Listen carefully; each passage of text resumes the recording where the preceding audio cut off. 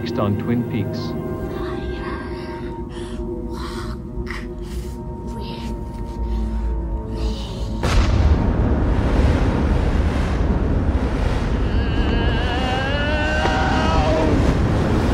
Bob is real. I want to taste thrill. No. When this kind of fire starts, No. it is very hard to put out. He comes in through my window at night. Catch you with my death bag. You may think I've gone insane. Who are you? But I promise Who are you? I will kill again. No! I didn't kill anybody.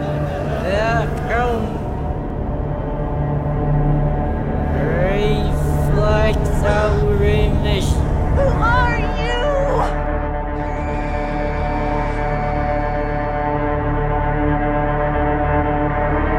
Get me Agent Chester Desmond out in Fargo, North Dakota. Hey, handsome. You know Teresa Banks? It's your little party girl. Are you talking about that little girl that got murdered? Man, this case gives me a strange feeling. The Blue Rose. Who do you think this is there? I've already gone places. It was a dream. Just want to stay right here. We live inside a dream.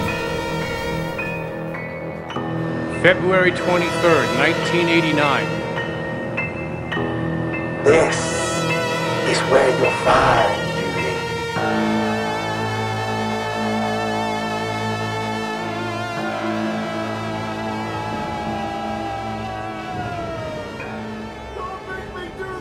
Mike is the man. Through the darkness, a future past, the magician longs to see. One chance out between two worlds. Fire, walk with me.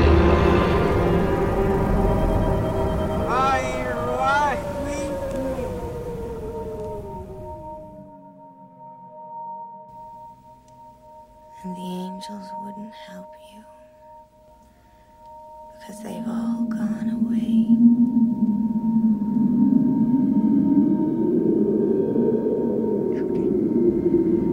Yeah. Sure is a mystery, huh?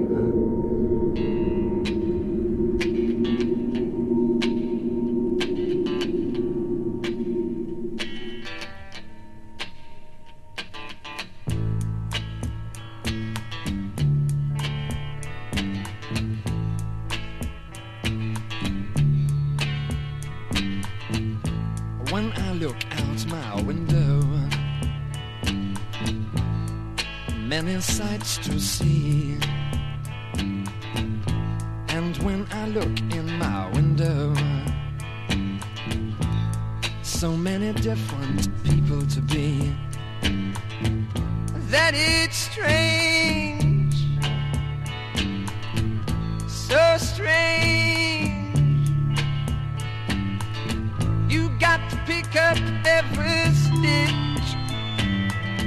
You got to pick up every stitch. You got to pick up every stitch. Must be the season of the witch. Must be the season of the witch, yeah.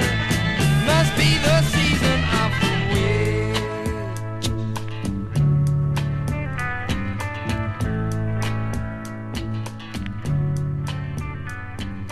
witch. Chopping wood inside. I'll eat you. And we're back, everybody. It's time to jump in the boat once again with the Chopping Wood Inside podcast. I'm Murphy. Is Tom out there? Tom, are you still in the lodge like me? It's been 2 years. Buddy, I've been in the lodge since 1990. Dude, actually, I think we could time it. We were in the lodge probably when the movie we're about to review, Firewalk With Me, came out. As soon as it was panned, Lynch was humiliated on the stage of Cannes. All of our friends betrayed us. You and I had a falling out about it, and we were in the lodge for a few years after this movie, and now we're back to review it, and it's a fucking masterpiece, but back then it was not considered so. I don't know if kids these days understand that. This is true. I think I was more like Cooper, alone in the lodge for not 25 years, but on an island loving this movie, because I think the first time we saw this was its premiere, which was August 28th, and we saw the first showing at like noon. We were in Arlington, Texas, with, I think, Carter and Sandra, two of our friends, and I think the consensus was, after there were like two other people in the theater, that, what the hell did we just watch? And I loved it personally, but you all, I think, disliked it tremendously. Well, I thought it was a little too long, and I still do think it's too long. And it was very painful to watch. There was a lot of anguish going on, and I wasn't prepared for that as an 18-year-old kid. There was a lot. I could appreciate it. I just watched it again last night, and I totally appreciate like Laura's journey and the suffering. I feel it. It's like really intense, and the acting is way better than I gave her credit for back when I was a kid. So yeah, it's fucking a hard piece of Lynchian cinematic fucking juice to be able to process as a kid, but now I can, right? This movie, Fire Walk with Me, I think of any movie ever that I've seen of all time. This was the most anticipated film, the one that I was most obsessed about when the release, when it was, when I knew it was filming and following it as best I could pre-internet, and then when there was a release date, gearing up for it. This was the movie. The only two other movies I can think about that might come close are Batman, which was in '89, which I was really excited to see, and the other one I think was Return of the Jedi in '83. I was a huge Star Wars fan, and I was a little bit older. Empire, I was still a little too young to kind of, know when it was coming out, or whatever. But those two movies. So this, I was obsessed. I remember Murphy and I had just started college, and I would pick up a blurb. My sources of information were USA Today, TV Guide, Variety, and like Entertainment Tonight, and then Movie Time, which was this cable show. It was E, right? It's kind of like E before E. It was, E, which is, does E still exist? I think it does, yeah. They primarily had, like, they showed trailers, and they would talk about upcoming films and go behind the scenes with certain films or whatever. But after reading blurbs on Fire Walk with Me, I think first in USA Today and then the TV Guide, and seeing like David Bowie was going to be in it and Harry Dean Stanton, and I think the next thing I saw was that it was going to premiere at Cannes, and then Movie Time, they had a whole Cannes special, and I remember seeing a trailer for the first time like in May or something of '92. And it was, I taped it and I watched it over and over, and I was obsessing. I loved it. I couldn't wait. And then I had Premiere Magazine. I remember seeing the ad. I think Eddie Murphy was on the cover for Boomerang. Jeez, nice memory. Jesus. Well, I don't really have much of a life. So how long was it between the shows ending and Fire Walk with Me coming out? So the end of Twin Peaks, the series, was I think June 10th, 1991. We watched, it was two, they put the final two episodes together. And then we watched that. That was it. And I think Lynch was already working on this script. He had a deal with this French company called CB, I think it's CIBY 2000, like a 3-picture deal. And I think Fire Walk with Me was the first one. And so he wrote the script with Bob Engels, who co-wrote a lot of the scripts of the original series. And they started shooting, I believe, in early September. So it was a very quick pre-production, a quick production, and a quick post-production. I think from start to finish, it was probably, around less than a year. We could have spent more time in the editing booth. Well, we'll talk about that and many other things. But so, yes, I was obsessed, and, Murphy and I and our crew. You dragged me to that noon show, being very upset about that. I was a little tired. And then I believe you also dragged me to see an evening show, like the same day. And the first time, I was like, okay, this is cool, a little depressing, but no Bobby Briggs and no Ben Horn. The second time, at night, I think it was excruciating. By like the halfway through it, I was really suffering. And I think you saw it multiple times in the theater after that, but that was it for me. And our friend Carter was like, the stupidest piece of garbage I've ever seen in my life. And everyone mocked us, like all the rest for months. And it got panned, and you got really, you thought that I somehow predicted what the first week opening box office was. $1.9 million. And somehow it popped into my head. You're like, you did not. You read that somewhere. I was like, no. So we were having a fraction between our relationship, because I started to slowly pull away from the Lynch fandom, because I was so disappointed and hurt. and you kept it going until Lost Highway. I didn't really come back.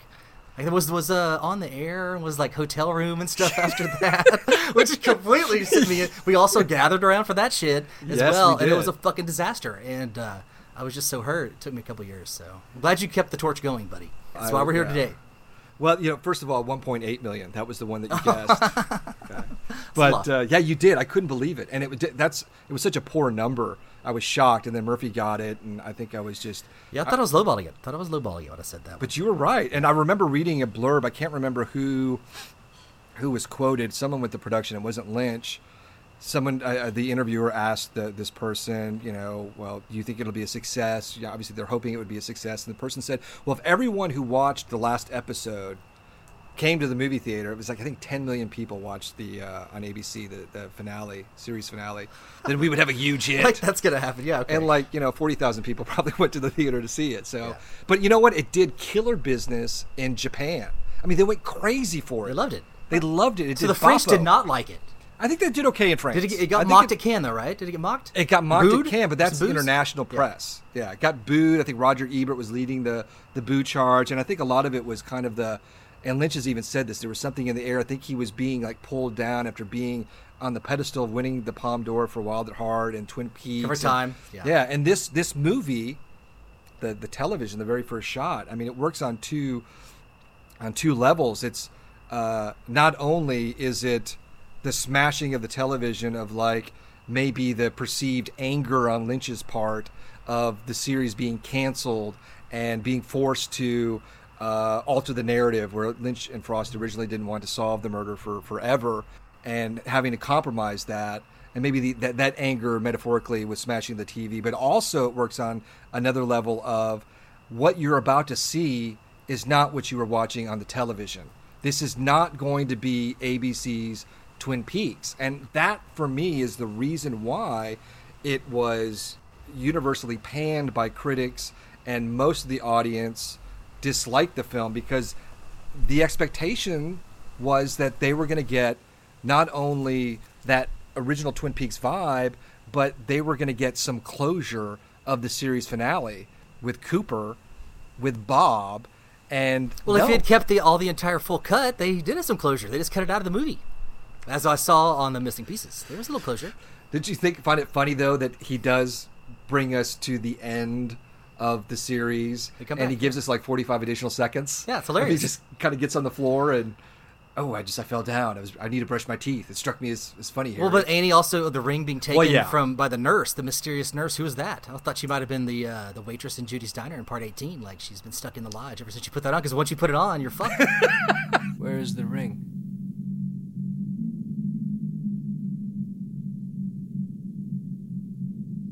Someone else. I think since there was no Wyndham Earle in Fire Walk with Me, no mention of Wyndham Earle, and there was Annie, but the main plot line of the second half of the second season of Twin Peaks, which I think Lynch didn't like that direction. What does he have against Heather Graham, Tom? I don't think he has anything against Heather Graham, but I don't think that he liked how that plot line unfolded. And I think it probably, the source of that was their original intention was for Cooper and Audrey to get together. Oh, they kiboshed that. Lara Flynn Boyle kiboshed that, right? Yeah. So how can Lara Flynn Boyle kibosh that? How was Lynch able to let her run the show? You know who she was dating at the time? Kyle. So Kyle really put his foot down on that and said, I think it was a whole John and Yoko thing, baby. Really? I don't know how it went down. To see a behind the scenes on that, Tom. I would like to see drama. That. Yeah. Okay, so Wyndham, no mention in Fire Walk with Me whatsoever. Makes sense. And not even in season 3. Annie, I think because he used her in the lodge, I think it was important to have some closure with that because of her relationship with Cooper, and that was his whole reason for going into the lodge, and they both came out. But by having that scene of Annie in the Missing Pieces in the hospital with the ring, so she's now the next victim, Teresa, Laura, now Annie. But since the nurse takes the ring, I think that removes Annie from any future plots, because why not just have it be very mysterious, like as Cooper in the Missing Pieces goes, the ring, or the little man goes, the ring, and he goes, Annie, Annie. So he thinks that she's got it. She does, but then she doesn't have it anymore. So I think that was his way of basically shutting the door on that one. Yeah, I liked in the missing pieces how he was asking the little man, like, where's the ring? And he's like, it's with someone else. And he was like, Annie. But then he realizes that it's fucking Mr. C, and it's him. That he's the one that's got the ring, and he's running amok. His dark side's running amok, and he kind of like stands around like, well, I'm going to be here for a while. And they go into his head, you go through the curtains, and that's it. It could have ended like that, I think. It would have been great. Yeah, it would be interesting if the Cooper that Post-credits, right? If the Cooper that we saw in the Black Lodge, the Red Room, and the Missing Pieces, I think that is Cooper, the one who's trapped, as Andy said. But it would be interesting if perhaps that Mr. C, the doppelganger, to maybe if at least one of those scenes, like I think there's one of them where he tells Laura, don't take the ring. Yeah, I that love those scenes. If that was Mr. Because the whole thing is if you take the ring, Bob can't possess you. So what he's telling her is, don't take the ring, let Bob possess you. And that would be something that Mr. C would want. Oh, so you think he was already inhabited by Mr. C when he did in the retcon now? So you look at that scene where he goes, don't take the ring, Laura. He's really Mr. C trying to double switcheroo? Maybe at that one moment. I kind of like that. That's very interesting. I mean, I don't necessarily... Although I love that's one of my favorite scenes of Cooper being the real good Cooper and doing some good because he's giving her a warning there before she even meets him. Or he never met him. But, so you're saying it was Mr. C the whole time? The whole time? This is not a confirmation. It's just throwing it out there. It's possibility. I like it. The whole thing with the future past. There weren't many instances in the original series where we're dealing with kind of a fluidity of time where it's nebulous, like future, other than the lodge scenes and the dreams or whatever. The one thing that I can think of off the top of my head, the scene in the second season with the Tremont, Mrs. Tremont and the grandson. And with Donna, is that cream? Did I request cream corn? I did not request cream corn. The grandson says the Je solitaire, which is kind of the foreshadowing of the Harold Smith. So like they, as lodge spirits, would maybe be privy to future events. So that particular moment was really one of and that was a Lynch directed episode where we could be dealing with the future past thing, but really it was Fire Walk with Me where the line, is it future, is it past, really played more of an importance, and we're dealing with some time inconsistencies here. We don't know, at least with the Philip Jeffries character and Laura and seeing Cooper in the lodge, especially with the ending, how is he there when she had just died? He hasn't even come to investigate. And that's what I love about Fire Walk with Me, is that in the first 30 minutes of the film, he is basically creating or expanding on the mythology of the original series, which mostly focused in on dreams in the Black Lodge, and he created in 30 minutes the Blue Rose, the Ring, Judy. yes, Judy, the Woodsman, the name Chalfont, the number 6 electrical pole. I think I'm probably missing something. Harry Dean? Else. Well, I mean Harry Dean, but no, that's the whole Deer Meadow thing. But these ideas, legend, yeah, you build off the legend, the mythology that's built into it's tied into the lodge and the lodge spirits, the convenience store, which was referenced in the original series. But he created this whole mysterious narrative set before the events of the series with the Teresa Banks's murder. In 30 minutes, and it's really the things that the supernatural aspect that played into season 3. I mean, all of those elements played such a crucial role in season 3. So what Lynch is doing, I think he was setting up not necessarily another TV show, but maybe a series of movies. I think there's been talk of like a trilogy, but called Night Nurse. What's that? Was it called Night Nurse? Because it's all about the nurse who takes the ring.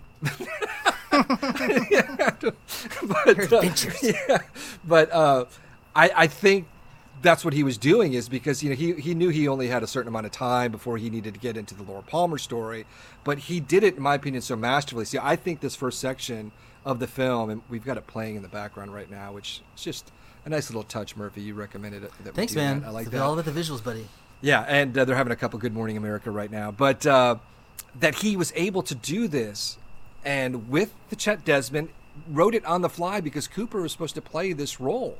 Cooper was the one who investigated Teresa Banks' murder, but he didn't want to have a full... Although he did come in for that cut scene in The Missing Pieces where he's talking to Diane. He came in for that, really? Come on. Now, was an embarrassment. That okay, so that had to be was- just warming up. Had to be just warming up, right? Yeah, that was. I think that was Workshopping that shit. the worst scene in the Missing Pieces. Yeah. It just In the history of Twin Peaks, probably. Well, That's why it was cut smartly. you know, Pine Weasel, Yeah. Well, Civil War. kind of like the weasel. The great scene where it starts running amok in the pageant, it's running on the ground. The weasel cam, love it. You like the Weasel Cam? Yeah, I love the weasel cam. You like the weasel on the Dick Tremaine nose? It's so bad that I just had to laugh, Tom. After the 54th episode or viewing, I watched it a couple years ago, and I found some humor in it. Actually, You I think did. I I texted remember you. you I think I was saying like, you know what, that. Yeah. the weasel's okay. Isn't it interesting though that what he's doing is he's trying to guess what Diane has changed in her office. Apparently, this is some routine that they do every Thursday or something, and he's stalling, trying to figure it out. And do you remember what it was? He moved the clock, 12 inches to the left. Yeah, so time. He's moving time around. Okay, See? I get it. Yeah. I mean, That's very meta, Tom. It's very meta. Ah, yes, another triumph for the dashing Agent Cooper. And now, Diane, you must clean the coffee cups, get fresh ground coffee from Sally, and make a damn great pot of coffee. personally, this is my favorite section of the film. I love the whole movie. I love Fire Walk with Me. Let me just preface this. I've always loved Fire Walk with Me. I've always found flaws in the film. And mostly those flaws are when Lynch has to reference something from the original series.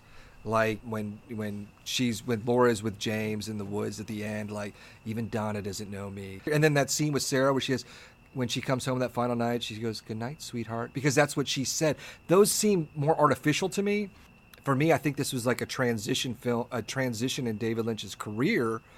I think when he did the second season premiere, our favorite episode, and then his subsequent episodes in the second season, I think he was transitioning as a filmmaker, going to a deeper place, less narrative coherence, a little bit more with abstractions, I think more with his Well, he had no intuition. Frost either, right? Get past a thing that you maybe did before, and that's now tired, and you want to break through to something else. A lot of destroying, and if you're not up for destroying, you just can't get there. The reason this movie exists is because he was in love with Laura Palmer. He wanted Laura He still Palmer is, to Tom. exist. He still is. I agree. This first section of the film, what we were watching was an anti-Twin Peaks. It seemed almost deliberate that Lynch was... Kind of like The Last Jedi, Tom. That was the anti-Star Wars. You did like that. That Deer Meadow was the anti-Twin Peaks, just like I think Twin Peaks was more like Deer Meadow in season 3. Lynch was taking us to a different place, not only stylistically and narratively, he is opening up a broader mystery. He's gone! He's gone! Albert, call the front desk! I've got the front desk now. He was never here. And news from Deer Meadow. Agent Chester Desmond has disappeared. Gordon, what's going on? You don't like this section, though, as much as the second half. No, I don't. I think the second half is the real beat of the story. This is like kind of like season 3 light. It's kind of like a weird amalgam. I think the performances are a little strange. I obviously like this scene right here. Obviously in Philadelphia when Philip Jeffries shows up, that's fantastic. But like Cable Ben Steele, dude, tuned out. Tuned out.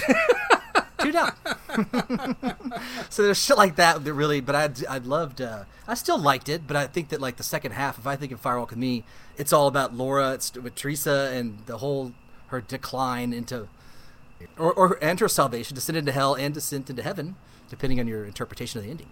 You don't find the Teresa Banks mystery parallel to what's going on No, with I love Laura? that. I love that. The whole Teresa Banks stuff is great. Because... Just the FBI stuff I'm not a huge fan of.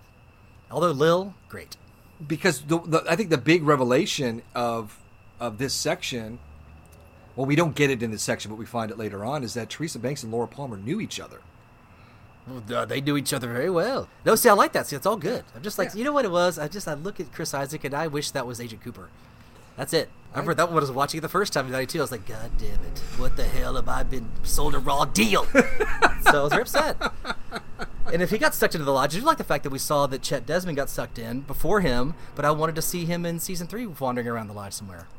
With the eyes. The Teresa Banks aspect of Fire Walk with Me, if you think about her character Now, she's 17 years old. She doesn't look like a 17-year-old teenager. No.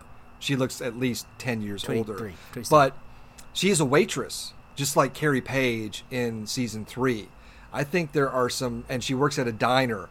I think there's some parallels with Teresa Banks and Chet Desmond and Agent Cooper and Laura Palmer. It seems like Teresa Banks is Chet Desmond's Laura Palmer. Yeah. And Agent Cooper and his investigation winding up in the Black Lodge, and Agent Desmond's investigation winding up somewhere probably similar, that you think on another plane, another timeline, just like Cooper Desmond. the White Knight trying to save Laura. Yes. On one aspect, that's part of his persona, but it's also by saving her, it would be saving himself and others, that Chet would be doing the same thing. He's trying to say, when he goes down and picks up that ring, he's trying to save himself. That's what he's doing. You're right. It makes sense. He's got the same hero mindset, and he's like, maybe that's how the Lodge hooks in these guys with the honeypot.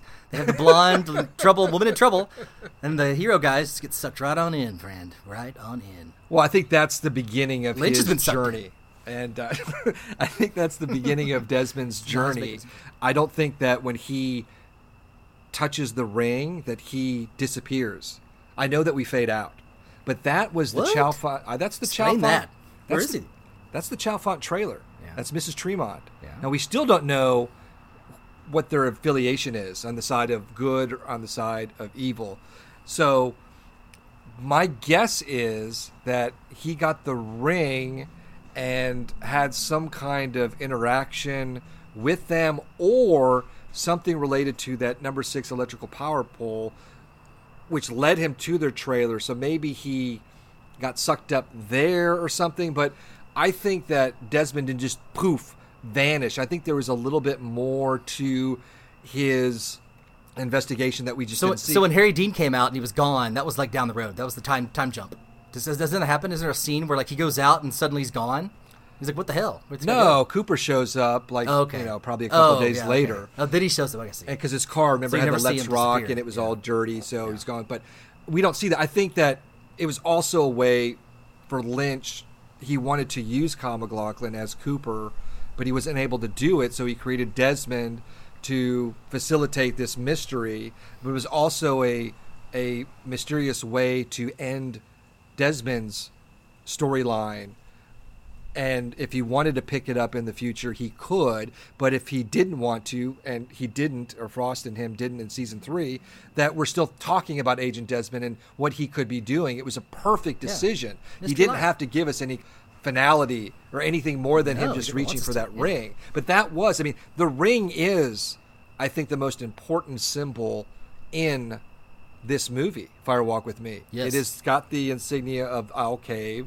Jeffries mentions the ring. Desmond mentions the ring. Cooper mentions the ring. The little man with the ring. It's on that ceremonial table, which is something that you picked up on. Remember that table in the lodge, and the ring is on it, and I think it's the same table in season 3, and it's got this, it's like marble, I think, and it's got these blue streaks in it. You thought it looked similar to... Yeah, like a river tributary. It looked like it was almost like a cosmic map that like matched up with Tom Sizemore's dandruff shoulders when like a Buggy was up there looking at like going, and I'm from here, and he was kind of pointing, and I'm over here. It looked like that was maybe like some sort of living map itself, because those blue streaks in that marble were kind of like moving and looked kind of like space. So I thought that was very interesting. I never noticed that before. Is that in the missing pieces, or is that actually also, can you see that in the actual movie? I believe you can see it in the movie, but it's more, I think, pronounced in the missing pieces. Yeah, you get a real good look at it. So yeah, I'll check that out. Also, as a quick aside, that the Fat Trot Trailer Park in Harry Dean and the citizens of the trailer park, that curious woman with, she's got the ice pack. And then you have the old woman with the walker. Like, everyone's infirmed. And then we also have several moments in this section where some looping is going on. Older man in the diner with the French woman. Are you talking about that little girl who got murdered? He says that twice. Sam says to Desmond, we sure do need a good wake me up, don't we, Agent Desmond? So these kind of like this, I'm not saying it's glitching out, but it could be something with this future past. This investigation is not normal. in many ways. On the surface it is. It's just this young girl that got murdered, right? But Cole is somehow privy to this being a very mysterious... It's a little case. Blue Rose. A Blue Rose case, like almost off the bat. So how did he know about this? What I want to know is the Lil scene, the red wig, the red dress. She comes out, does her little thing dance. or whatever. Do you think Lil is an FBI employee that Cole goes, Lil, I need you to put on a red dress, a red wig, make a sour face, do this, or that she might be, I wouldn't say a lodge spirit, but somehow tapped into... Ding. That's it. She's tapped in. She's like in the woods somewhere, like a soothsayer, like tapped into like the cosmic forces. And he gives her a little jingle, and she speaks in some like code, and he goes, "Get your ass down here. Tell us what you saw." She probably doesn't even speak. She probably just speaks in her gesticulations. So do you think maybe that is why Cole knew of this particular crime, that it had some supernatural aspects to it, for him to proclaim it a Blue Rose investigation and send Desmond and Stanley out? Yeah, especially since in 17, like Diane shows back up after being Nido, and she looks an awful lot like Lil. She's my mother's sister's girl. The most iconic moment of the opening section, the prologue, if you will, is the Jeffrey scene. Not only because it is David Bowie, because it marries, I think, the mystery of this burgeoning Blue Rose plot point with the icon that is David Bowie with a Louisiana accent and red shoes, white shirt.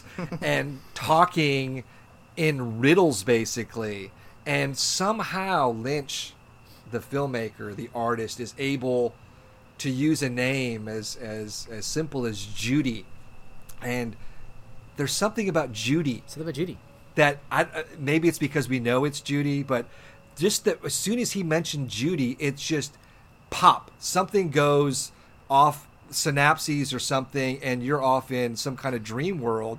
And that moment where he shows up and points to Cooper, because we have the whole thing with Cooper with the surveillance cameras. And it's all about surveillance, Tom. I think he's reenacting his dream. Isn't that what you think is going on? Yes, he is. Yes. Because he told Gordon. Because he had a dream this happened, and it was a premonition. Right, Obviously. and it's a week before Laura Palmer died. Now, here's the thing, is that even though in the film it's a year before, it was written as a week before Laura Palmer died. And I think just for editing purposes, it made sense to stick with the prologue and then go right into Laura Palmer's story. In the script, it went from Cooper investigating Desmond's disappearance to Laura, her first day walking to school, and then it went back to Philadelphia. Oh. And I had a dream, and it ties into Laura more. But they changed that, and I think it was the right decision for the film. But for me, the canon is that scene takes place a week before Laura Palmer's murder. It carries more narrative weight coming on the heels of Laura Palmer's last 7 days. So how come, if this happened before Laura Palmer's murder and they knew about Judy, how come no mention was of Judy in the entire series after they had already had that event? You would think that would have been something they would have investigated, Tom. Well, I think this is Lynch creating right mythology. He's expanding it. Yes, he's expanding it. Well, there was that scene in the original series with Major Briggs. Judy Garland? Judy Garland. Do you think that Philip Jeffries had anything to do with Laura's death? Somehow he was on the wavelength tied into, like, maybe enabling Cooper to, like, connect with her psychically and through the dreams? Or was like, what was his connection to that? Or was it just completely something, a side trip he's taken? I think probably most people would think that Philip Jeffries had nothing to do with Laura's killing, or like being selected. Like he was just like on his own journey through space. Right. I think it foreshadows Cooper's journey in season 3, especially the time jumping, being lost in time. And whatever Jeffries, his investigation is tied to Judy, Cooper's is tied to Laura, maybe Desmond and another timeline is tied to Teresa Banks, these 3 women. But what I think, my theory is with Judy and Fire Walk with Me, now this doesn't hold true with season 3, but I think Lynch wanted to do more Twin Peaks after Fire Walk with Me. And I think that since he loved the Laura Palmer character, that he wanted to see her move and speak, and he wanted to give her kind of a happy ending. But I think she was integral to the world of Twin Peaks, and that just like they created the Maddie character, that if they were to do future Twin Peaks, that she wouldn't have just been a lodge presence, that she somehow, like with Carrie Page in season 3, that he would have gotten her out as either another character or as Laura Palmer, like we saw with Carrie Page. And my theory is, with Fire Walk with Me, if he was doing more films in the 90s, that Judy would have been Laura Palmer. It would have been either another character, or it would have been Laura assuming the guise of this Judy Page, because the number one tell for me is at the very end of the film, when you see the mask, and behind the mask is the monkey, and it whispers, "Judy." The next image we see is Laura wrapped in plastic, and Doc Hayward removing the plastic, and we see Laura. So we hear Judy and then Laura. Now, why did Lynch return to Judy after the name drop of Jeffries in the 30 minutes into the film, and nothing else afterwards? I think it was like, I'm not going to talk about Judy. In fact, we're not going to talk about Judy at all. And then we go into this whole Laura Palmer segment here. We see the last 7 days of her life. She winds up in the lodge, and where Lynch would maybe go down the line is with this mysterious Judy. I think it would have been another guise of Laura Palmer. Yeah, I can see that. Sure. She's Judy Page. But it didn't happen that way. Somewhere like in the intervening 25 years when Lynch and Frost came together, I think it became more of the Jaude. It became more of this extreme negative force. Wouldn't it be cool if, like, during the interview at the FBI office, if they said, like, I'm not going to talk about Judy, and Albert comes out, and here, have some tea. And he brings a little tea kettle. Looks just like the one he's in season 3. Good foreshadowing.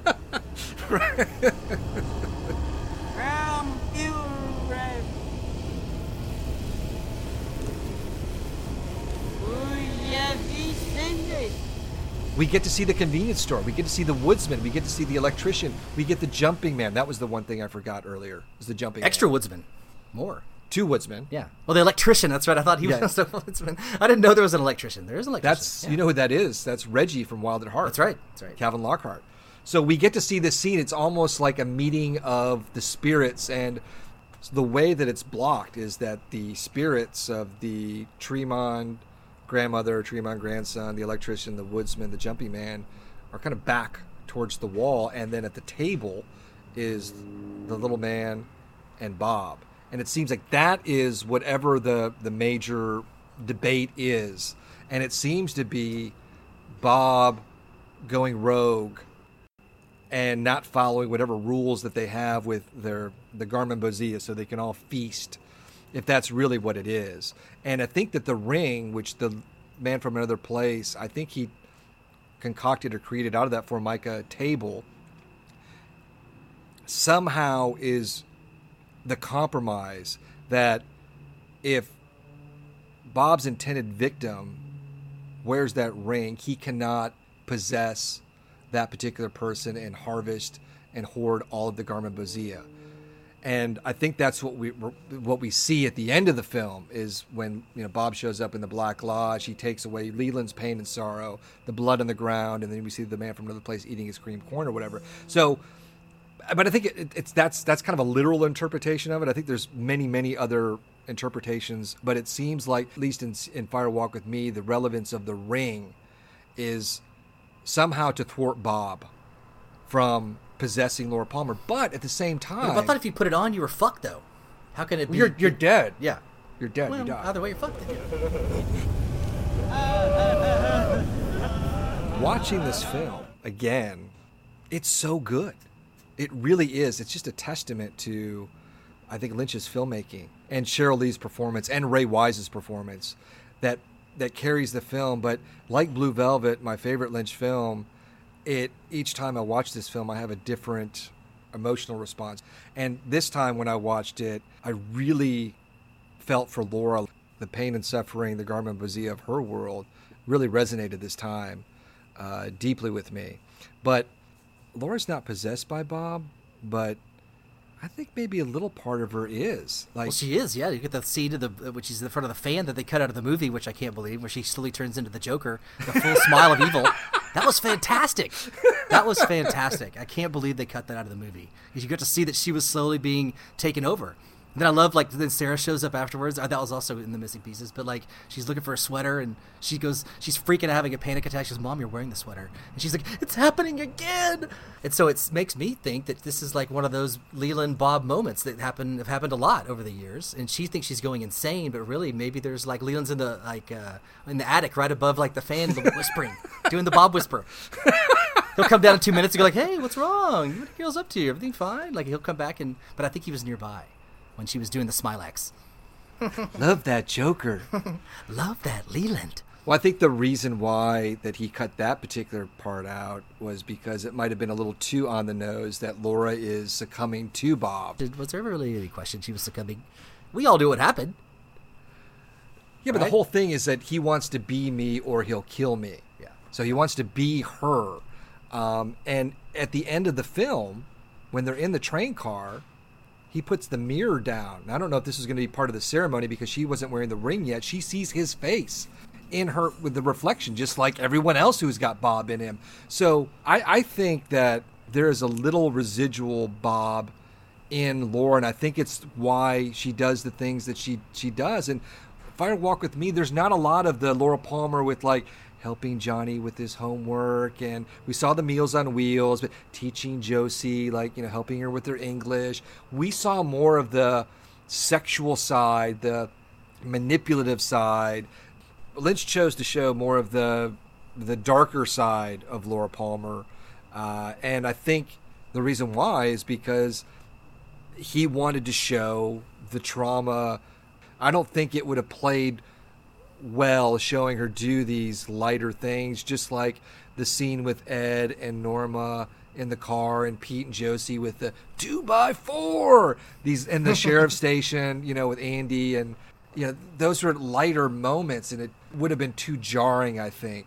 This was about Laura's descent into hell, and this really is like a suburban gothic horror movie. It really is. There are not very many moments of levity. There's not really any comedy in here. Lynch's patented absurdist comedy is not in this film. There's a couple of bits in the Deer Meadow. Where's my goddamn hot water, Carl? And the snickering, giggling secretary. I mean, there's some moments which are a little bit, you know, I guess could be construed as humorous. But overall, it's dark. This is a very, very dark chapter, which plays into why it wasn't as popular. But Laura Palmer herself, I never would have expected this interpretation of it. I was expecting we would see the surface Laura Palmer of, like, everything is fine, and then see a little bit of hints of the darkness. That's what I thought going into the film, because that's what the series, at least from my, takeaway, was that nobody knew that she was in trouble. I mean, Bobby said it at the funeral. It seems that they would have known. And that missing pieces scene with Doc Hayward and Eileen when Leland called, everything's all fine. Like, I used, like, huckleberry in each muffin, and Doc Hayward tells her about the angels will come. The poem, yeah. The poem. Some hope. She loves it. Hope and happiness. Then Dad calls. And then Leland calls, and then you see Doc Hayward's expression. It's like, she's got to go home to that. Like, he gotta knew. Go home. And then she went out and screamed that I'm not the muffin. Or I'm the muffin. That's right. I cut that out, though. Exactly. The delivery not so good. I would have done, like, another take, probably. That's probably why I cut it. No, I liked that scene a lot. I liked that. You didn't like the Doc Hayward scene. I liked that a lot. It showed the flip side of Laura's home life with Donna's home life. It was everything that Laura didn't have in her life. And even though it was just one scene, and we kind of knew this, I think it was a great contrast. I understand why they cut it, why Lynch cut it. But we did get that scene in the missing pieces of the happy dinner scene with Leland teaching. I kind of like that, Swedish. I like that. Mr. Lapa, Leland Palmer. I was trying to memorize it last night, but I've forgotten it. I'm going to try to repeat it. But you can also see why that was cut. Yeah. Oh, yeah. It doesn't fit tonally with Laura. This is Laura's story. This is Laura's descent into hell. I did like the scene where it kind of repeats the scene where Leland is coming home and she's hiding in the bushes in the missing pieces at night. That is some great acting. That is so intense and fucked up. That is a great scene that she jumps on James's bike and takes off. Why was that not included? I think that was just like one of the best moments in the movie and one of her best moments of acting, and his. I would have kept that scene. I would have kept the fan scene. I would have kept the log lady at the very end. Just hearing the screams. It's like, 10 seconds? Yeah, 10 seconds. But I think especially those two scenes, especially like the Leland coming home, that was so potent. That was so dark. And then Laura's smile. It plays in tonally of what Fire Walk With Me as we know it is. So why didn't he choose to do that? But at the same time, when we see Leland, because we don't see Leland when she's coming down the trellis and she gets on the bike, she's just sneaking out of the house. And then when we see Leland, like in the window, the close-up, I mean, it's a great scene. But they already did that in the episode, or it was kind of like an ape where he was in season 1, episode 7, where Maddie sneaks out and he's sitting on the couch and he turns. So it's a little like that.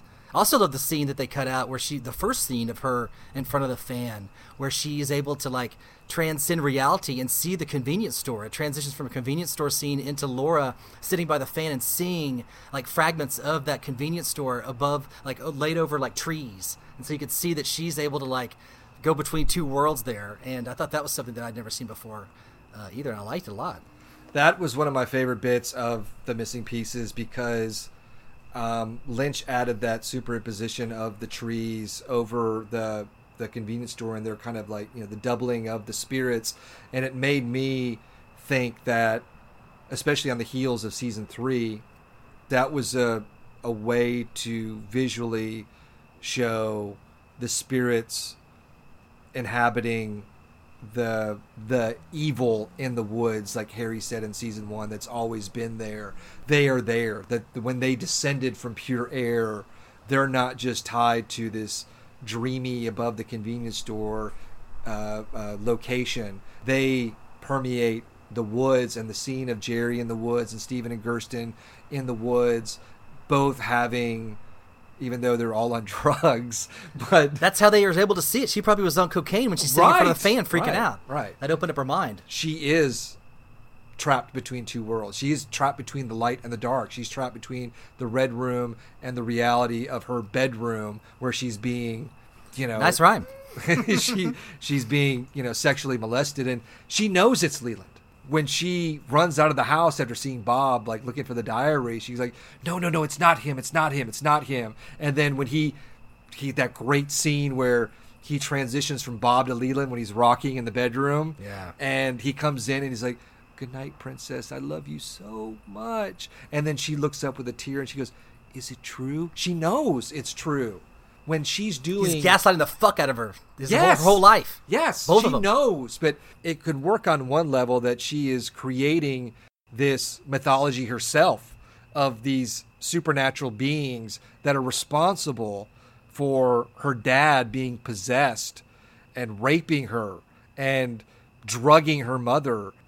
And she's created this white knight of Cooper, who can maybe save her. But it does work on two. I think there are some people that can watch this movie and go like, well, this is all metaphorical. It's a metaphor, yeah. I mean, the first time, that was very heavily like the interpretation. Wasn't it right. John Thorne? I mean, a lot of people thought that. And a lot of people have gone through trauma themselves and have experienced it. They used that this was cathartic for them. They felt like it was a personal story. So, yeah. Right. But Leland is he ain't normal. Complicit. Yeah. I mean, I think it's obvious in at least, not so much in the original series, but in Fire Walk With Me, that with Teresa Banks, I don't think he's full Bob. I mean, I think he's a dirty bird, and he's a dirty turtle. A dirty. I want to know. Okay, who gave Teresa Banks the ring? I think the one-armed man is the one who. Isn't there only one ring? Have you tracked the ring to see who's got it at one time? Like how I guess that was before the show, so we didn't know who had it. Yeah. So it went from like Lincoln to Sacagawea to like her to Trump to to Jack Parsons. Yeah, Jack Parsons. Yeah. Yeah, I think there's just one ring. I think the Teresa Banks wearing the ring was kind of more of a like plot device, because Laura knew her and saw her with the ring, and because she was a victim of Bob. What we know about Teresa Banks was that she lived in proximity to the Tremont/Chalfonts at the trailer park, and there was the number 6 electrical pole, and Bob Leland was having sex with her. So they were on to Teresa, or maybe they were on to Bob. And see, that's how I interpret it, is that because of that convenience store scene, is that Bob is the rogue evil, and all the other spirits, they have to use their wiles, so to speak, to prevent him from hoarding all of their pain and suffering from their victims. So what did the Chalfonts do? They moved in. They knew that Teresa was going to be the victim. The whole future past thing is, and either they or the one-armed man gave her the ring. So when Bob killed her, he couldn't harvest all the pain and suffering. And the same thing's happening in Fire Walk with Me. The Tremont and Mrs. Tremont and the grandson show up, give her the painting, and the one-armed man shows up in that classic scene at the traffic light. It's him. It's your father. He's got the ring. So they're now coming towards Laura because they know that Bob's going to go after her. So that's another way. I like it. It's like a symbol. This would look nice on your wall. Hey, Tom, remember that theory you had during the season about the painting, which was really interesting? And maybe it was actually even before. Yeah, when did you come up with that? I think that might have been even before the season started, but you're talking about how Laura getting that painting, when she goes into the painting in Fire Walk with Me, that maybe like her shadow self was left, or the real Laura was left inside the painting and her devilish one came out. Yes, I you still believe that? Kind of think that. So what is the rationale for the painting? So like we discussed, the Tremonts are somehow receptive to Laura's plight in the sense that, Bob is going to harm her in some way. So what is their role? They show up with this painting that would look nice on her wall. What does the painting do? The painting is an entryway to the convenience store, but we don't really see the convenience store proper. We just see Mrs. Tremont and the Tremont grandson. You see the wallpaper. We do see the wallpaper. And then we see the Red Room with the man from Another Place, and Cooper says, don't take the ring. But we also see Annie in her bed. So is this a dream, or is this a portal of some sort? And I think it's a combination of the two because of the future past. We're seeing the future with Annie in her bed, telling her to write in her diary the events that take place after her death. And we're seeing the Red Room with Cooper also in the future, but the little man is saying, is it future or is it past? And he's saying, don't take the ring before she's dead. I think it's a combination of dream and portal, and I think the dream aspect is pretty much everything that we're seeing, because we do see a shot of Laura asleep at the very end of this. But I think that the one section that is the portal is when Laura actually gets up out of bed, when she sees the ring in her hand. So she has the ring, which is the dream. But then she gets up. Is that the first time she ever got it? Yeah, she got it within the dream. So when she wakes up in the morning, it's not there. But she gets up out of bed, she hears, Laura, that Sarah Palmer familiar sound cue from the pilot after she's dead. And she goes to the door of her bedroom and she opens it and she looks over her shoulder at the painting. And she sees herself in the painting, and she sees a kind of fetishized version of herself, like more kind of what we saw at the end of the film when she's dead. The hair is more kind of made up, and she looks kind of lost, and she looks kind of sad. They're looking at each other. Well, no, the Laura in the painting is not looking at the Laura in the bedroom, but the Laura in the bedroom is looking at the Laura in the painting, and I think that's what ultimately freaks her out, and that is pretty much the end of this dream/vision. But it's possible that what this represents is that the Palmer house itself, I think, is a portal of some sense because of the ceiling fan. And like you were saying, Leland in the attic, talking through or whatever, not really, but, it's funny. But Bob and the electricity in Laura's bedroom and talking to Bob, who are you really looking up? And that could be a result of the painting, or it could have always been that way. But I think that was given to her to give her another out. Sometimes things can happen just like this. Yeah, I think the painting is a backstop to don't take the ring, Laura. It could also mean a escape for her, that a part of her, just like a part of her might be already possessed by Bob, maybe the lighter side of Laura, the good side of Laura, has an out or an escape hatch within this painting. Now, with that that's said, what the Chalfonts were giving her. They were giving her the painting to be an escape from the ceiling fan evil. That's a very succinct way of putting it. I think and maybe the dreams was like just the medium, the channel in which she was able to access the portal and the other world. Yeah, I don't think she ever dreamt of Cooper before that moment. So it seems like that also is some kind of like the fireman had those warning bells in his mansion that showed him the Trinity test explosion. That maybe the painting is kind of that version for the lodge spirits, at least. Maybe it went off in the past, and that's why he sent the painting down to the Chalfonts to give to Laura. I just had a question, like whether there was a difference between the dream that she was experiencing and whether they're in the actual portal, or her being able to go into the other world. Like they could be one and the same. Okay, so her relationship with the spirit world before receiving the painting was tied directly to Bob, and then the moment that she received the painting, she had the vision dream of Cooper, the man from another place. She saw the Tremont grandmother and grandson, and then eventually she saw the one-armed man. So that was maybe the impetus for the supernatural aspect, whether you want to say it was a dream or not. That from that moment forward, those elements were converging in her life as her death neared. Yeah, and we always suspected, like when Sarah Palmer was watching the television of the animals tearing each other apart in The Return and whatnot, that upstairs that painting was still hanging. And we thought at some point she was going to walk up there and there was going to be some painting storyline, but there wasn't. No, I agree. And I watched that scene recently, and she's just drinking and kind of just numb, watching the carnage on television. She reacts when one of the animals is devouring the head of, a caribou? Or Linus's, taking out a caribou. Anyway, the animal that is getting destroyed, killed, you see very clearly its eye.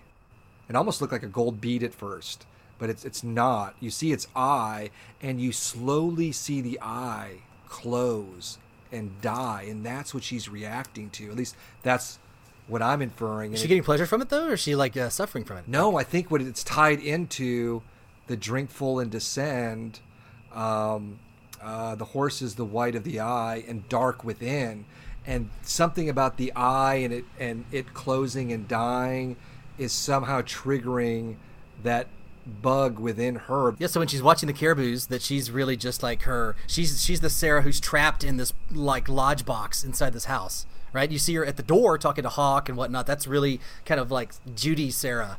But the ones you see when she's just watching, and she goes down, like run with the left. Like that's the real Sarah trapped in her, like her version of hell, her version of the lodge. And that's what we thought with the relevance to the painting, is that if that painting still exists somewhere, or maybe just the fact that it existed in the home and was put up on the wall at one point, that it was always going to act as some kind of portal or dream vessel. And we have Sarah and we have Alice Tremont. We have two people living in the same residency, and Cooper's question of what year is it might be irrelevant. It might just be multiverse. Spooky action from a distance is what they call it in quantum physics. I guess if this theory were true, though, in part 17, instead of Sarah smashing Laura's painting, she'd be smashing Laura's picture. She'd be smashing the painting. Oh yeah, that was Judy trying to destroy the Chalfontian good portal. Yeah, but there was no reference to the painting at all. Weren't you pissed off? You're just a little disappointed, right? You didn't see the painting in return. Yes, I wanted to see the painting. Yes, I wanted to see. We talked about that a lot, actually. We thought maybe the last scene was going to be that. He walks up the stairs with Laura. Carrie Page goes up the stairs and walks right in the painting. Yeah, it's over. Yeah. Okay, Donna. Let's go.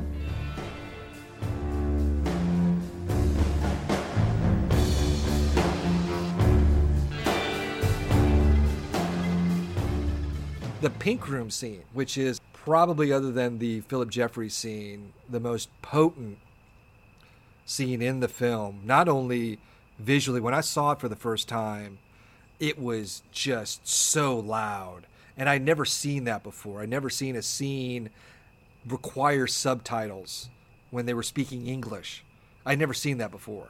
And that made me like, that thrilled me. It was like, wow, this is just, I was vibing with it. The whole the constant like kind of droning of those guitars and the percussion and the red lights, and then Jacques with his nonsensical dialogue, and Donna. This was actually the one scene that I think everyone agreed was awesome when we first saw it in 1992. We all loved the scene. Viscerally, it's fantastic, but we're seeing Laura, just like in the train car, when Ronette sees the angel, she has this look of anger. Like, why Ronette? Like, I lost the angel in my room, and here I'm at the moment of death, and an angel shows up and saves Ronette, unties her rope from her wrists. Excuse me? Angel. The One-Armed Man's the angel.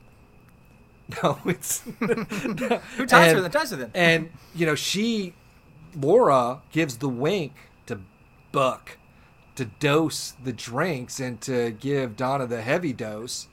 And I think a part of Laura wants to see Donna succumb to the darkness that she's been succumbing to her whole life. And then only at the end, when she sees her being groped by, I think his name is Tommy, and she sees the electricity. And I think in the script, Bob was talking to her, and that's what freaked her out.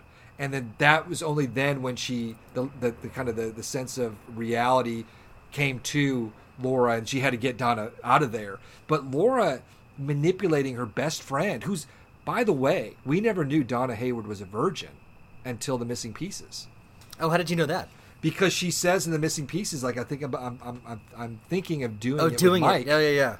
And so she's ready to give her virginity up here at the virginous best friend with the great family, and Laura Palmer, the dark side of her that has used prostitution as a means to get drugs to numb herself to the reality of the sexual abuse in her home. This is the moment that she lets that darkness overtake her while Donna is being overtaken. She likes seeing Donna, I think, be like her, even though in the next scene, I don't want you wearing my stuff. But she pushed her to the edge. She really did. She took Donna to the edge. Now, Donna was a willing participant up to a point, but once you're dosed and drugged, I mean, all bets are off, and that's what we're seeing here in the Pink Room. Yeah, I'm not necessarily sure that she was willingly doing this. I think that she's doing it through her own conditioning of her entire life. Like, this is how I find approval and affirmation through men, and that she's probably looking at her and she feels like, okay, I'm gonna fuck her because she's been arguing with me all night, and they're having conflict about her entering into her private world. But I think she's screaming on the inside. I think she doesn't want it to happen at all because it's like a symbol for herself. Like, the power is so strong that it's going to take over even not just her, but her best friend, who's so clean, virgin, such a, good girl. To see that happen is probably agonizing, and that's why she blew up and stopped it.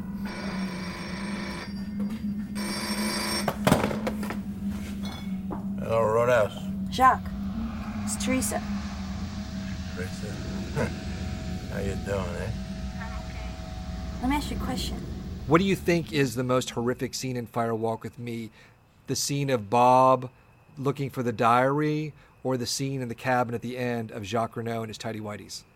Jacques, definitely. In the tidy whities. Although I did like the scene of The Missing Pieces where Teresa calls him and asks him about Leland. He's like, oh yeah, he's a movie star, handsome, real good looking. Got the wavy hair. Oh yeah. I thought that was hilarious. I never thought of Leland as a movie star guy. Because they said that Cooper was movie star handsome. So this probably is a low bar in Twin Peaks. Well, when Leland is walking out, he's about to meet up with Teresa and Laura and Ronette, even though he doesn't know it's Laura and Ronette. He's got kind of like a strut like a peacock a little bit. The sun is hitting him just right. He kind of looks like a movie star in that scene. Yeah, no, he does. He's a very handsome man. He's a very handsome man. I never would have thought of that, though. It's Jacques to anybody as a movie star. I think his few scenes, like even on the phone at the Roadhouse when he's talking to Bob, he's like, why you calling me when you're just desperate, baby? Maybe, Bobby, maybe, baby. And then the Pink Room, he dominates that, like, I am the great Went, there's no tomorrow.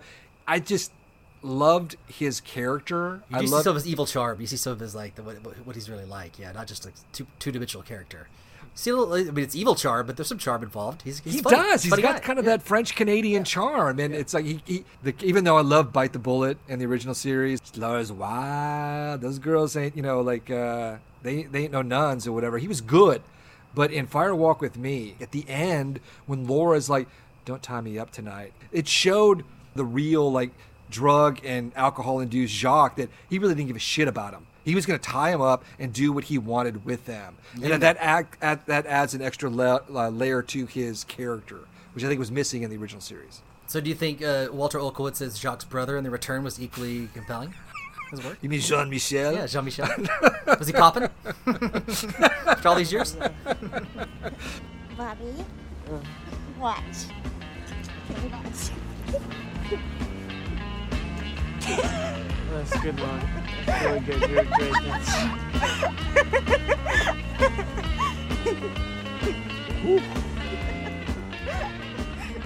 The drug deal with Mike and Laura and Bobby. That's great. That is such great scene.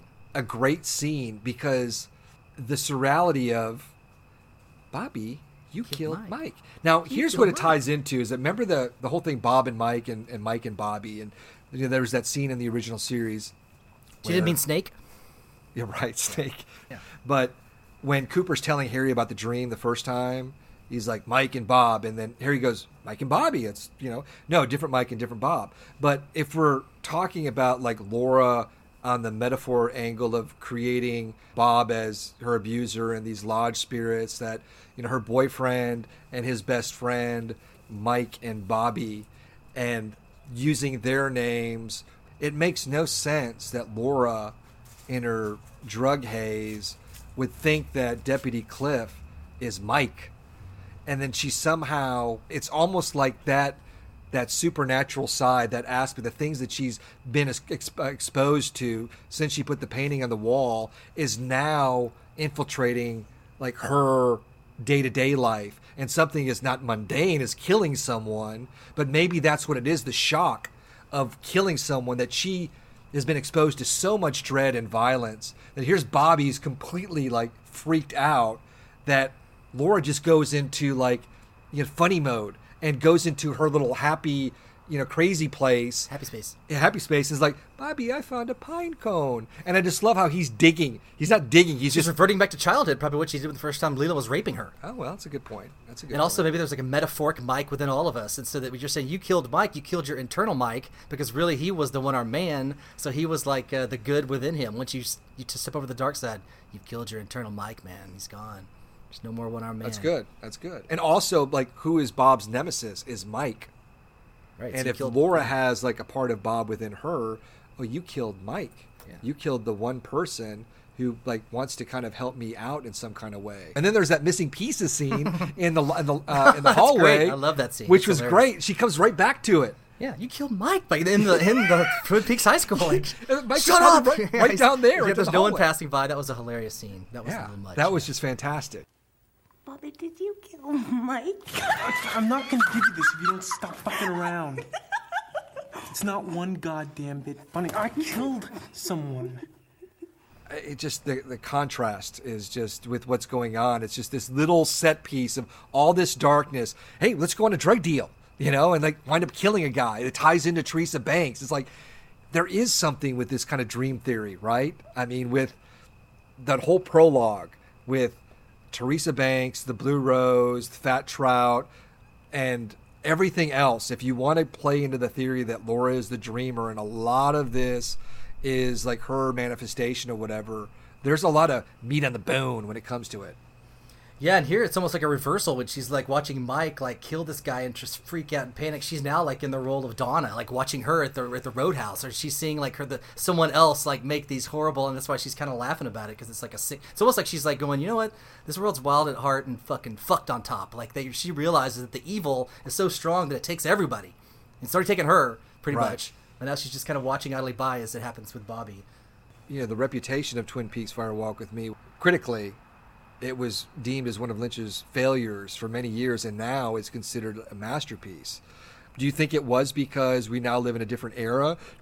Do you think now people just can like appreciate it? The expectations are gone. The expectations for the original series, to be something completely different. And now you're right, that people are more tuned in to these abuse stories, and it's less unrealistic. There's a lot of realism, a lot of fucking gritty, horrible realism that I think people can appreciate artistically more than you would be going into the theater and expecting a Twin Peaks redo. Right. So that's why. Now, did you notice the high angle shots in the Double R Diner and in the Hayward house? Yes. And Surveillance, Tom. It's all about surveillance, isn't it? Well, don't you kind of think that may be like the Angel POV? Those two locations, the Hayward House and the Double R. The Eye of God, but the Eye of Bob? Well, the Eye of Bob, I think, would be in the Black Lodge. But those two locations, the Hayward House and the Double R Diner, are more kind of the sanctuaries, the benign locales where the darkness doesn't permeate. And then we have this foreshadowing, the Angel, which is kind of an underlying theme. Lynch chooses this camera shot during those two scenes only, and the only other time I can recall it being used again in Fire Walk With Me was in the Missing Pieces during the Black Lodge scene where the little man has the ring and he shows it to Cooper, and he's holding the ring up like someone is up there looking down. That's what it is. And Cooper looks up, and it made me think of the scene in part 2 where Laura gets sucked out of the lodge because we never had anything on the ceiling or above. Maybe that's the true evil, that you have the angel point of view in the Double R Diner in the Hayward House, because Laura's talking in the Hayward House about like bursting into fire, falling faster and faster, and then the angels won't help you because they've all gone away. And here it is that the camera's, the angel POV is zooming in on her. But then in the Black Lodge, we have maybe, not in this movie, the Judy POV, but maybe, like you said, the Eye of Bob. And maybe that's what it is. Maybe that is exactly what it's supposed to be in Fire Walk With Me, is the Eye of Bob, because of the convenience store scene with Bob and the man from another place with the ring, is that he's showing Bob, who's like, omnipotent or omnipresent, that here it is. Here's the ring. This is going to prevent you from possessing Laura. Well, yeah, the convenience store, it's above a convenience store. That's above their house. Like, it's almost like the Planes of Reality and The Return. It's almost like a hotel. Like, to where there's multiple floors in Planes of Reality and timelines as well. So it would go to show, like, thinking about, like, Twin Peaks being between two worlds, like a convergence point, where this other reality, like the convenience store, like a TARDIS, can lay over like Twin Peaks proper, so that it's all interacting within itself. And it kind of ties into that metaphor that they're just above, they're just there, just got to pierce the wall and you see them. And so they're watching. They're always like, when you see those above, yeah, it is like the Eye of Bob. I think it's very true, like you said, the convenience store scene, when the lodge spirits blend in with the forest, that we're seeing a little bit of that in The Return. Is that, and remember that scene in the convenience store where they're walking down the hallway to go to Jeffrey's? Yeah, it turns to the woods. Yeah, through the woods. Yeah, so like, it's almost like the convenience store, even though it is a location and it could appear pretty much everywhere, it suggests that Twin Peaks, since the events of Fire Walk With Me, not so much in the series because it predates this mythology, that the spirits, their presence, have always been there, but it's only grown and expanded to where Twin Peaks itself has become like a much darker place. And maybe that's what Deer Meadow was, and maybe that's why they knew about the events related to Teresa Banks so soon, because that town, if you remember from the Missing Pieces, when they talked to, say goodbye to Jack, that guy with the Irene's husband or whatever, yeah. They're trying to break into some safe with the lamp, and there's like a woodsman in the corner, some aged woodsman, is that he tells Chet, oh, the FBI was here back in the 50s. It's a lodging hotspot. Ask Irene about that. Irene is there. Now, Irene is her name, and it is nice. Don't go any further with it. There's nothing good about it. Yeah, do you think, like, maybe, like, we're talking about Chet Desmond and Cooper both chasing blondes in distress. Did I mention the fact, like, the possibility that maybe Philip Jeffries was also chasing, like, maybe Lois Duffy or something like that into the lodge back in the 50s or whenever it was? Like, that she was, like, some sort of, like, honeypot for whoever was chasing Lois Duffy? In the final dossier, it's all about Judy. It's Jaude. That's what Jeffries onto, is that spirit. I think in Fire Walk With Me, it's his Laura Palmer, his Teresa Banks, and I think it's Judy, whoever that is. I don't think she was an extreme negative force in Fire Walk With Me. I think she became that through the creative process with Frost when they were writing season 3. Don't take the ring.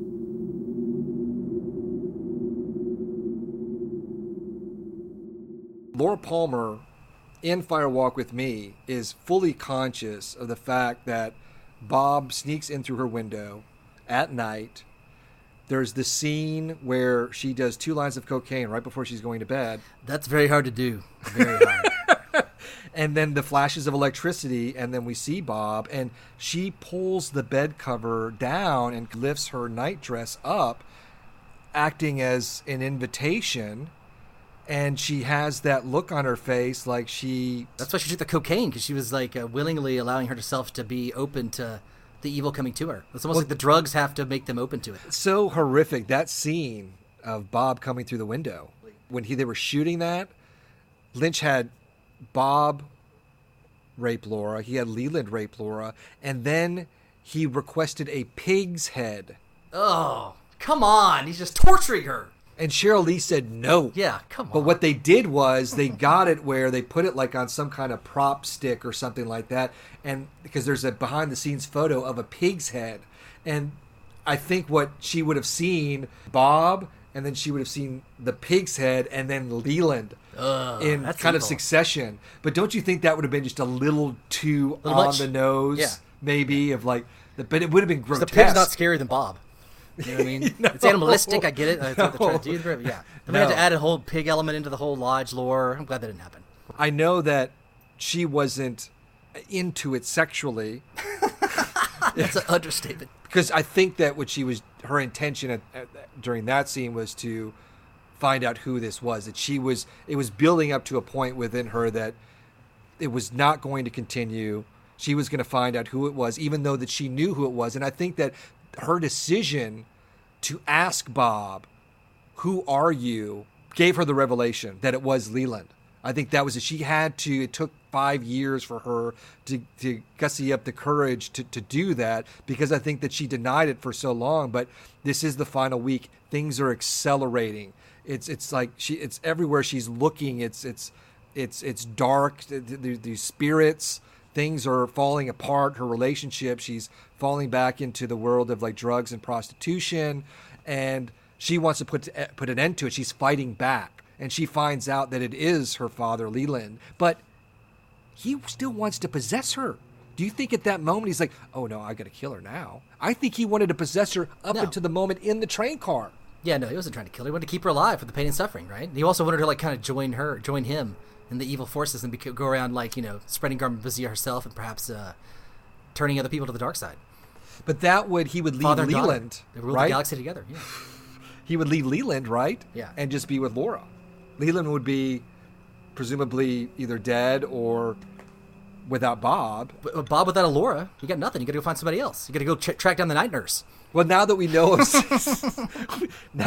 what season 3 with Laura, the Laura Orb, that it makes sense that she was created from the firemen, that it's like this cosmic power play. It still feels like a metaphor. Like he's been gaslighting her all of her life, and so that she thinks she's going insane. She thinks she's losing her mind. And so that's the final realization. She realizes, oh my God, it's true. What's worse, you're insane or that your father's been raping you your entire life. So that drives her down into the road to hell. The one quibble with Firewalk with Me is up until Laura's final day when she's going to school, it seems that events, editing-wise, are a little too quick. Lynch is unable to, because of the running time, I think, spend the requisite amount of time dealing with Laura's final day. That's my only quibble, is that I wish that the Bobby scene was longer like we saw in The Missing Pieces. Yeah. The Leland coming home, when Laura coming down, the trellis outside her window, that would have added like a little bit more tension and mood and characterization, of the final night of Laura Palmer. Do you think Laura, at the end, knew that she was going to die that night? Yes. Pray tell. What do you pray tell? I think it was all doomed. She knew it was going to happen that night. I don't know why, but she obviously knew. We never saw a date in the lodge or any sort of dream where they said it's going to be happening on this moment, but I feel like somehow she knew that was happening. She was saying goodbye. She was kind of like going down the path to hell, it seemed like. She was saying goodbye to the world and going down. The entire second half of the movie, she was basically letting go of the tether of reality and hope. And so by the end, she was absolutely tetherless, lost in her own nightmare, and that it was going to happen. I mean, obviously it could have happened the next day, but yeah, I feel like it was destined to happen, and she knew it was going to happen somehow, right? She did not know. She almost gave herself up. It's Laura's diary. Page from her diary. Read it. We had that secret diary page that Harold Smith had that Donna read. February 23rd, tonight is the night that I die. And she explains her thoughts at that particular moment. But that was not a Lynch-directed episode. That was probably, in my opinion, Lynch's least favorite episode because it was super high on the exposition. It explained everything. It explained the whisper. Lynch would never, ever in a million years tell you what someone is whispering. And she says... What part was that? And remember, my father killed me. I love that. And the whole thing, and then Cooper goes like, remember my dream? The little man, what did he do? He danced compulsively. All these, like, he tied everything together in like that part. 1 hour. I like the episode, but I could see Lynch going, no! Mystery, idiots! Capital M! But when Laura is in the cabin, if she thinks that she's going to die, she's with 4 people. Did she really think that Leo and Jacques were going to leave them bound?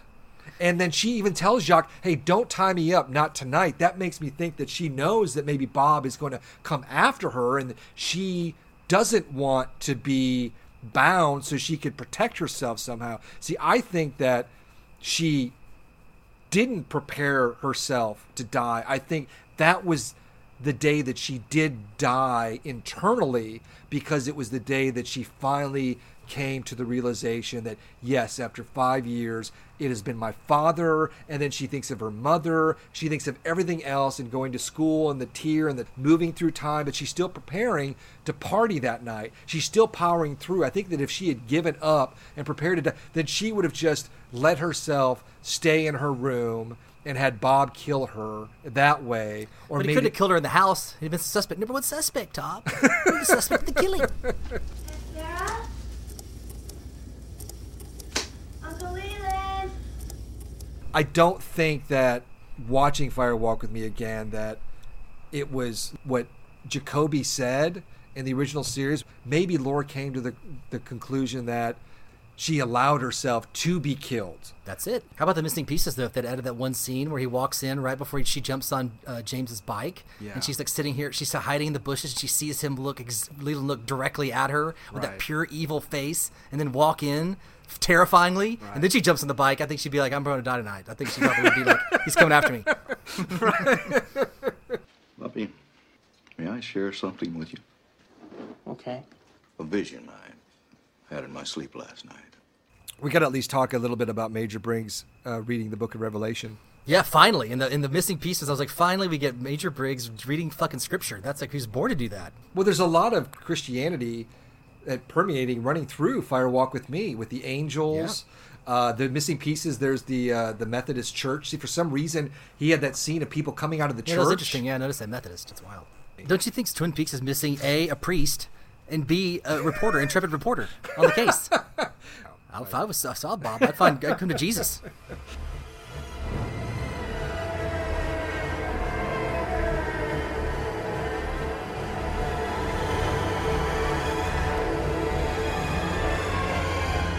Okay, so the train car scene. Originally, that was, I think, my biggest gripe, because one of the most potent scenes in the entire series is that little glimpse of Bob killing Laura in the train car at the end of the second season premiere. So horrific. Laura with a missing tooth. Yeah, and screaming like she's full of the evil. Like yes, like freeze she frame. is Already possessed. 1, season 2. Great ending freeze frame. Fantastic. And then this one, it was more operatic. Now, I can see Lynch not wanting to replicate that. His love of Laura Palmer only grew, and how many times did he put Sheryl Lee through the paces, whether it's through a lot, whether it was Laura or Maddie, but it didn't have that visceral payoff. It's more tragic than horrific. It's pretty horrific though when he's leading Laura and Ronette to the train car, and it looks like he's like Santa on the sleigh, like with them tied up, and they're screaming, and that was fucking the evil fucking scene, dude. That is the most evil scene in the film, I think. Is like he's riding them like Santa and reindeer or something like that. Yeah, like a sleigh, an evil sleigh to hell. Yeah.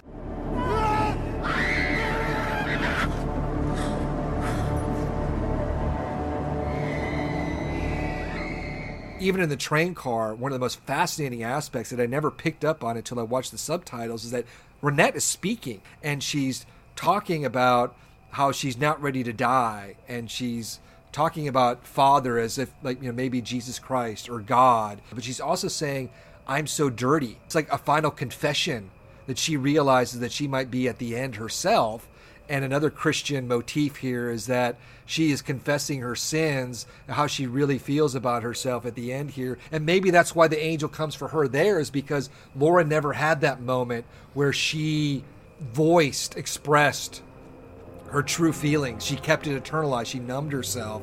Renette, in that moment, verbalizes it, and the angel does come to her. Laura gets it in death, but she doesn't get it in her final moments. But it does tie into your Christian philosophy idea that she confessed her sins before her deathbed. If you don't do that, then you're not going to hell. That was the old theory, right? The Black Lodge could be hell, my friend. We don't know. Yeah. Leland appears like Laura at Harold Smith's with the makeup and like his green teeth. The green teeth. Like, Dude, it's almost like the green the teeth victim. was because of the saltines and apple butter. That'll do it. Better brush your teeth. That's like the pain and suffering of Leland Palmer. It's like he just like, don't make me do this, is what he's screaming in the train car. Are you sympathetic towards him at all? Yeah, because I think he's a victim. That's what I'm saying. I think he was a victim. But this is like a cycle of abuse we've seen, that he was probably abused by Mr. Right. Robertson across the way, like at the old lake, Pearl Lake. Pearl Lakes, yeah. So I do feel empathy for everybody involved in this. Sarah, Laura, Leland, Judy, Jumpy Man, the woodsman in the kitchen.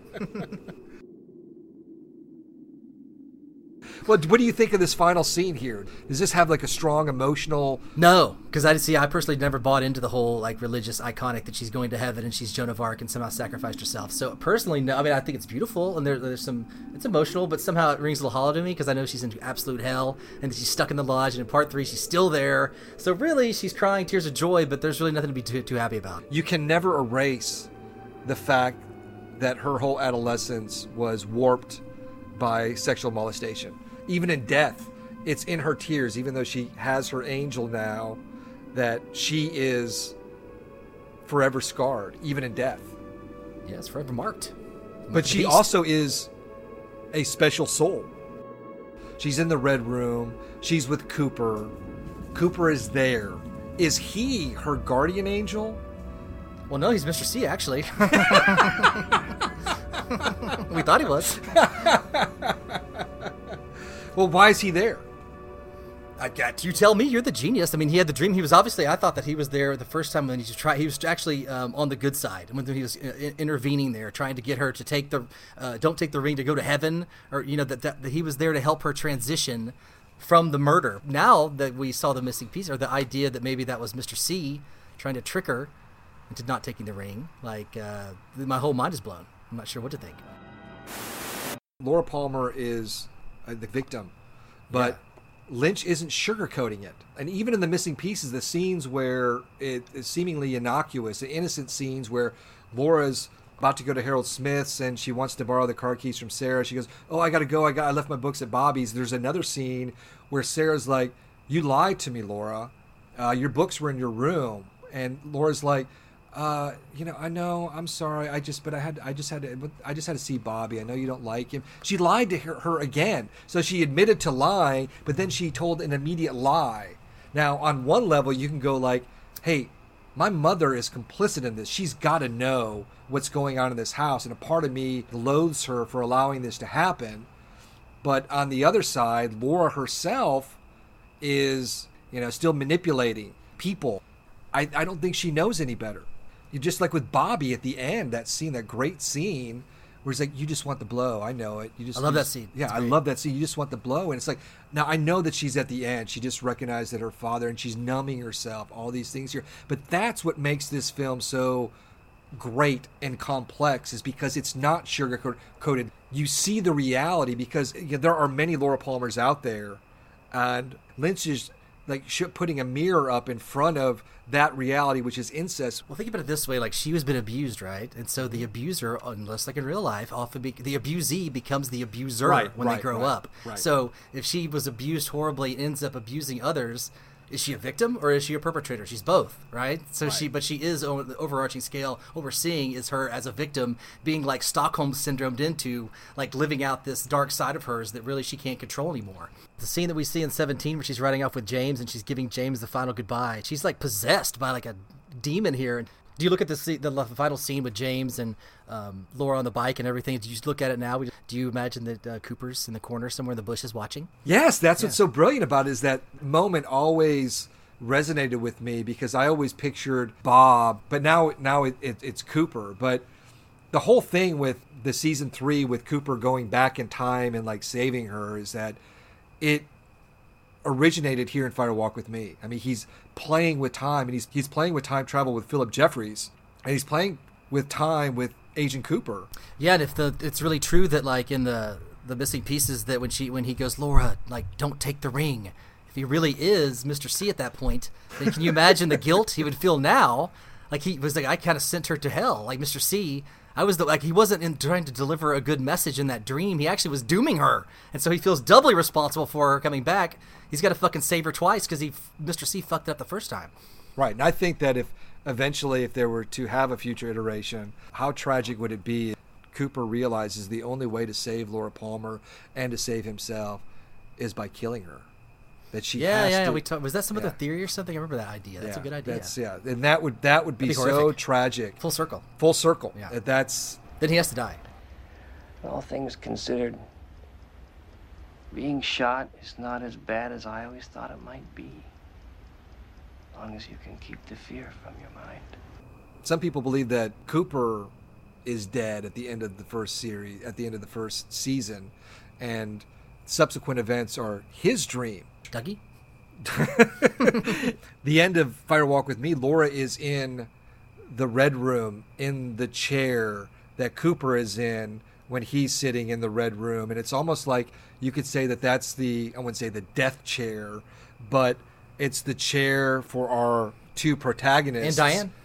No. It's a different chair. It's like a lighter color. It's a blue chair. It's like only people to sit in that chair are Laura after she dies and Cooper when he's trapped in the lodge. So it could be that is some kind of purgatorial chair, because when Laura shows up in season 3, she sits opposite to Cooper. Cooper is in that. It's his version, his story, his point of view. In Fire Walk with Me, this is Laura's story, just like it's Cooper's story pretty much in season 3. We have to talk about the soundtrack. Now, I think the best thing Angelo Badalamenti did for David Lynch, a David Lynch work, was the score for the original series. I think the music for Twin Peaks, the television show, is the best Angelo Badalamenti and David Lynch collaboration. But I believe that the best film soundtrack is Fire Walk with Me.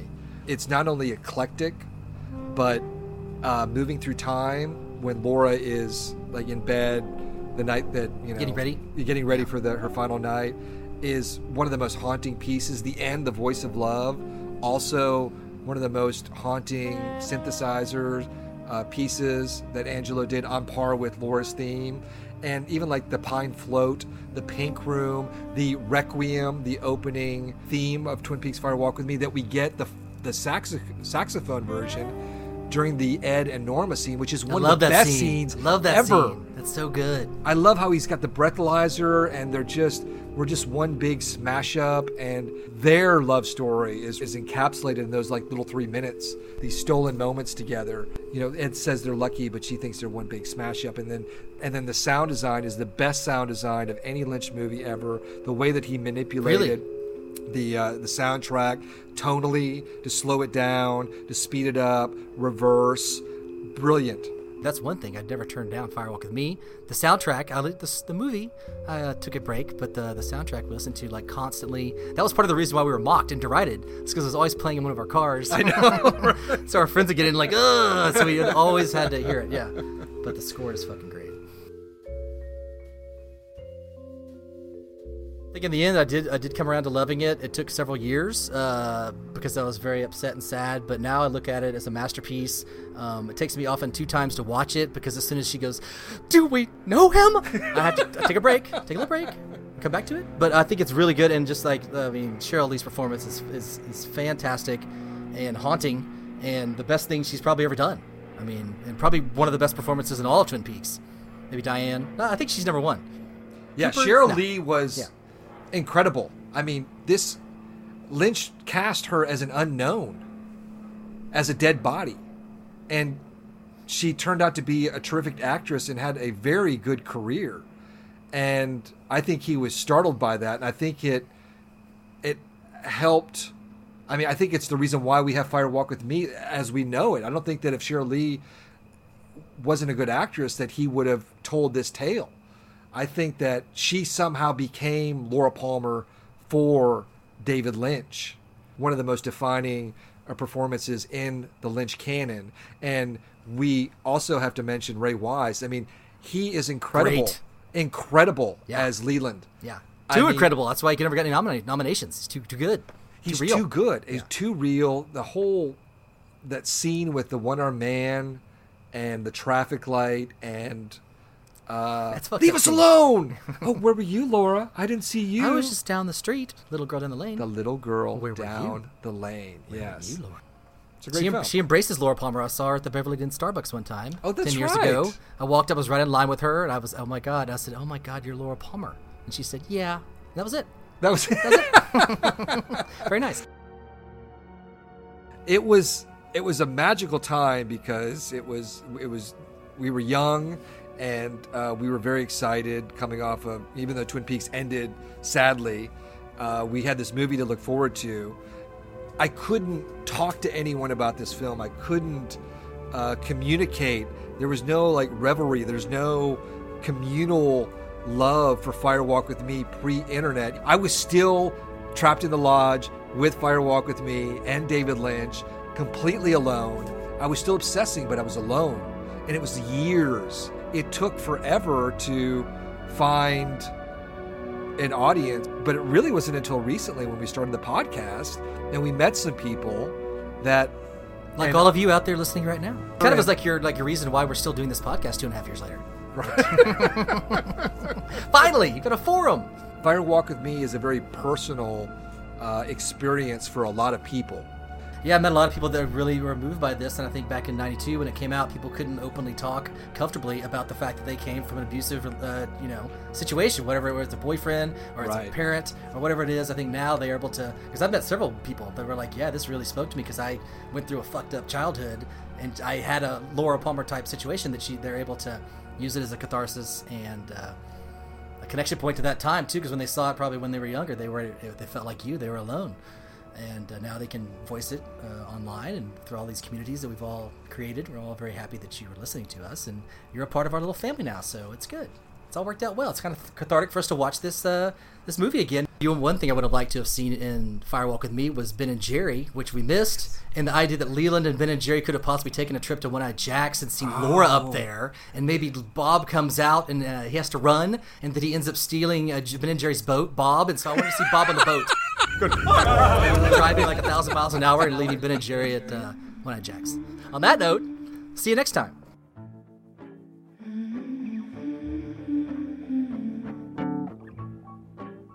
When I look out my window,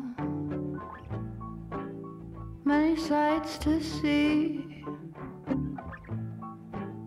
And when I look in my window, so many different people to be.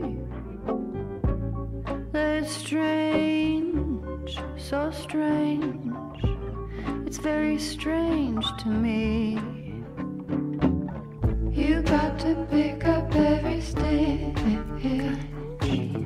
You got to pick up every stitch.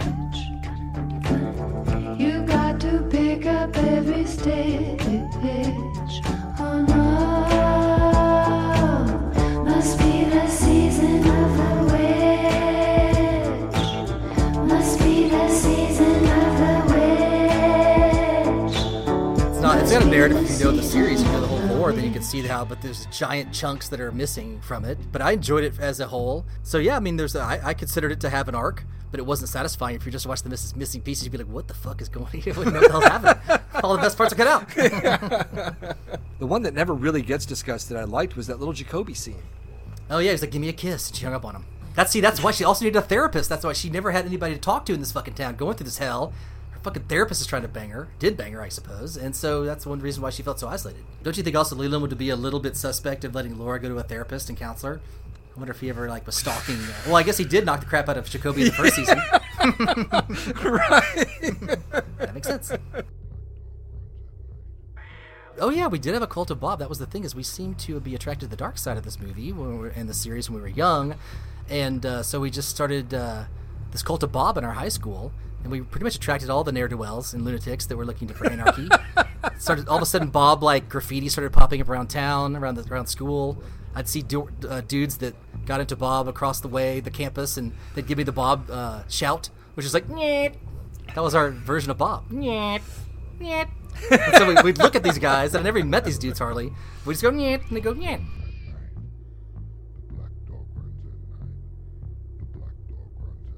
Okay, so how did Bob locate her at the cabin? Leland probably, you don't see it, but he probably gets in his car and starts driving, following them. Like behind the motorcycle, there's probably him in his like Cadillac. He's got a GPS tracked on her. He's probably got an early GPS system tracking. Doot, doot. When we were at Saddle last year, did we try to find a Judy's convenience store?